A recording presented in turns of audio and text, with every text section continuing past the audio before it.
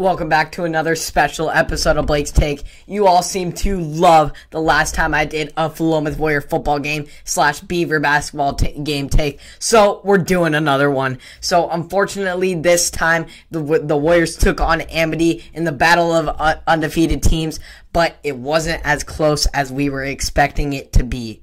Amity built up a 22-point lead in the first half as the dominant Warriors defense could not contain the quick and powerful Amity offense, often losing contain on the outside and getting pushed back by large Amity running backs. Offensively, the Warriors struggled to get anything going in the first quarter, just not being able to go anywhere. Isaiah Blackburn slipped up on several plays, and the offensive line was just struggling to adjust to this insane Amity defense with 6 men in the box, 3x3 stack. However, in the second quarter, the Warriors started to get things going and got a good looking drive going early in the second with 2 big connections between Jensen and May, with a big one by May over the top of an Amity defender and then a one on the quick out. Yet on one of May's receptions, especially that one on the quick out, he landed awkwardly on his leg, resulting in an injury that would keep him out for the rest of the game. Very unfortunate loss for the Warriors, but more unfortunately, this wasn't the Warriors' only loss.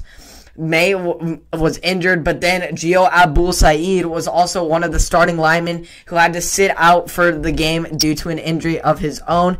And then later, the Warriors lost starting quarterback Caleb Jensen to a shoulder injury in which he landed on an Amity defender helmet, and he left the game and did not return. This left freshman Caden Meir going from starting tackle. He had to fill in the place of Gio. He's not an offensive lineman.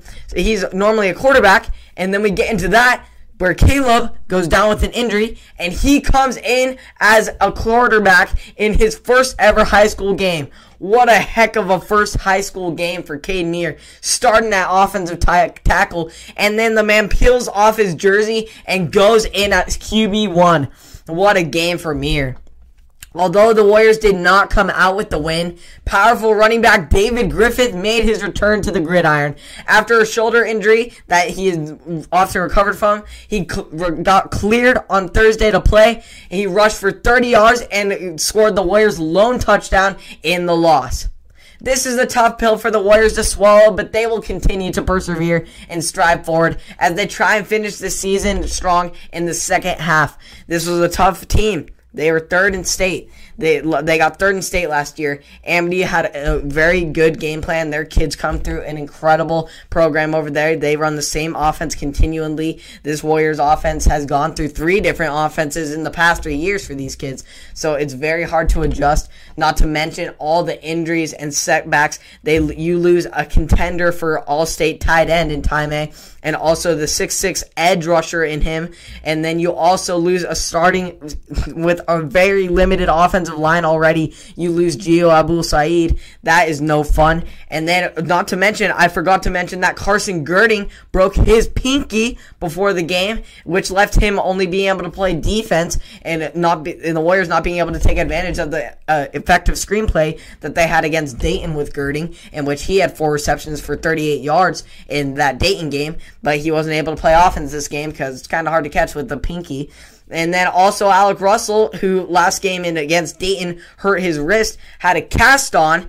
The Warriors just look like a hospital, just fighting through injuries left and right. It was a big of a struggle. The Warriors team is so small already, and with injuries setting them back, it was just unfortunate. The cards were against them in this one, and they're going to try and bounce back, and hopefully they can be full health after this. They get a few days off, and they will come back to practice on Wednesday, practice through, and take on the Cottage Grove JV, which is really their only team that they have on Monday. And then we'll try and get redemption and another win and try and get that bad taste of Clemens Field out of their mouth and put a good taste to ride these seniors out in their last game on Clemens Field next on April 3rd on Friday against Staten. They're trying to get another redemption against Staten after the Warriors lost on homecoming last year after a 2-touchdown lead at halftime. So hopefully the Warriors will be able to come back full health, because when they are full health, they're a scary team to watch and more importantly, a very fun team to watch. Warriors, get healthy, get better, get well soon. On to the opening round of the NCAA tournament, where the Beavs took on Tennessee in hopes of getting their first ticket to the second round of the dance in nearly 40 years. The Beavs took advantage of the Volunteers' poor shooting, 8 for 31, 19-point performance in the first half. Oh, you can spell UGLY ugly in that one. With the Beavs sharing the ball around, everyone getting a piece of the basket to take the 14-point lead at half. Oh my gosh, Tennessee, poor shooting. And Beavs were like, oh, we're on fire, so let's get it. Then in the second half, the Beavers' sharpshooting continued from beyond the arc as they had this familiar mentality of hometown hero Damian Lillard hitting a ridiculous amount of threes from ridiculous range to maintain their 14-point lead into the end. The projected last seed in the Pac-12 Beavs take down a former top 10 team in the nation to advance to the round of the 32 to face top NBA prospect Cade Cunningham and Oklahoma State in the battle of OSU versus OSU. It's going to be a good one in the round of 32, but let's talk about the incredible performance with the Beavs. Oh my gosh, talk about Jared Lucas hitting some key shots outside, and talk about number 11. Oh, number 11 for the Beavs is getting insane shots up there. What incredible shots down him on the stretch. And what about Tennessee's poor shooting? 8 for 31, 19 first half points against they were a former top 10 team. It was definitely a tale of two seasons in different halves for the Tennessee. They started the year 8-1, number 6 in the AP Top 25 poll. Then they finished the season 8-8. And then for the Beavers, they started rough with like an 0-3 start to start the season, and then they come back and they won like 8 of their last 9, stretching from late in the season into the incredible Pac-12 tournament that they had, taking down teams there, and now they took down Tennessee. What a win for the Beavs, becoming just a 12 seed, taking on a 5 seed, and they just show that they are loving the underdog mentality. Great win, Beavs, and I hope that you win in the round of 32 against Oklahoma State in the battle of OSU. We know what the real OSU is, and the Beavers are going to bring a good Sweet 16 to Corvallis. So thank you for tuning in to another episode of Blake's Take. Hope you enjoyed all that about it's unfortunate that the Warriors lost. But I hope you enjoyed the news and how they can improve, and the hopes and knowing how the injuries set them back in this game, and how they can continue to improve and finish out their second half of their season strong, and know that this will be the only bump in their incredible season this year.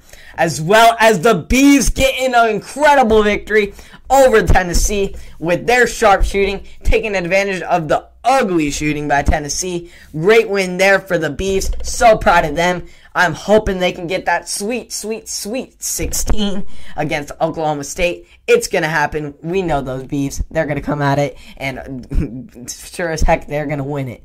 So thank you for tuning in. I appreciate all the support on Apple Podcasts, Spotify, and or YouTube. Hope you all enjoyed, and I'm going to catch you all in the next one.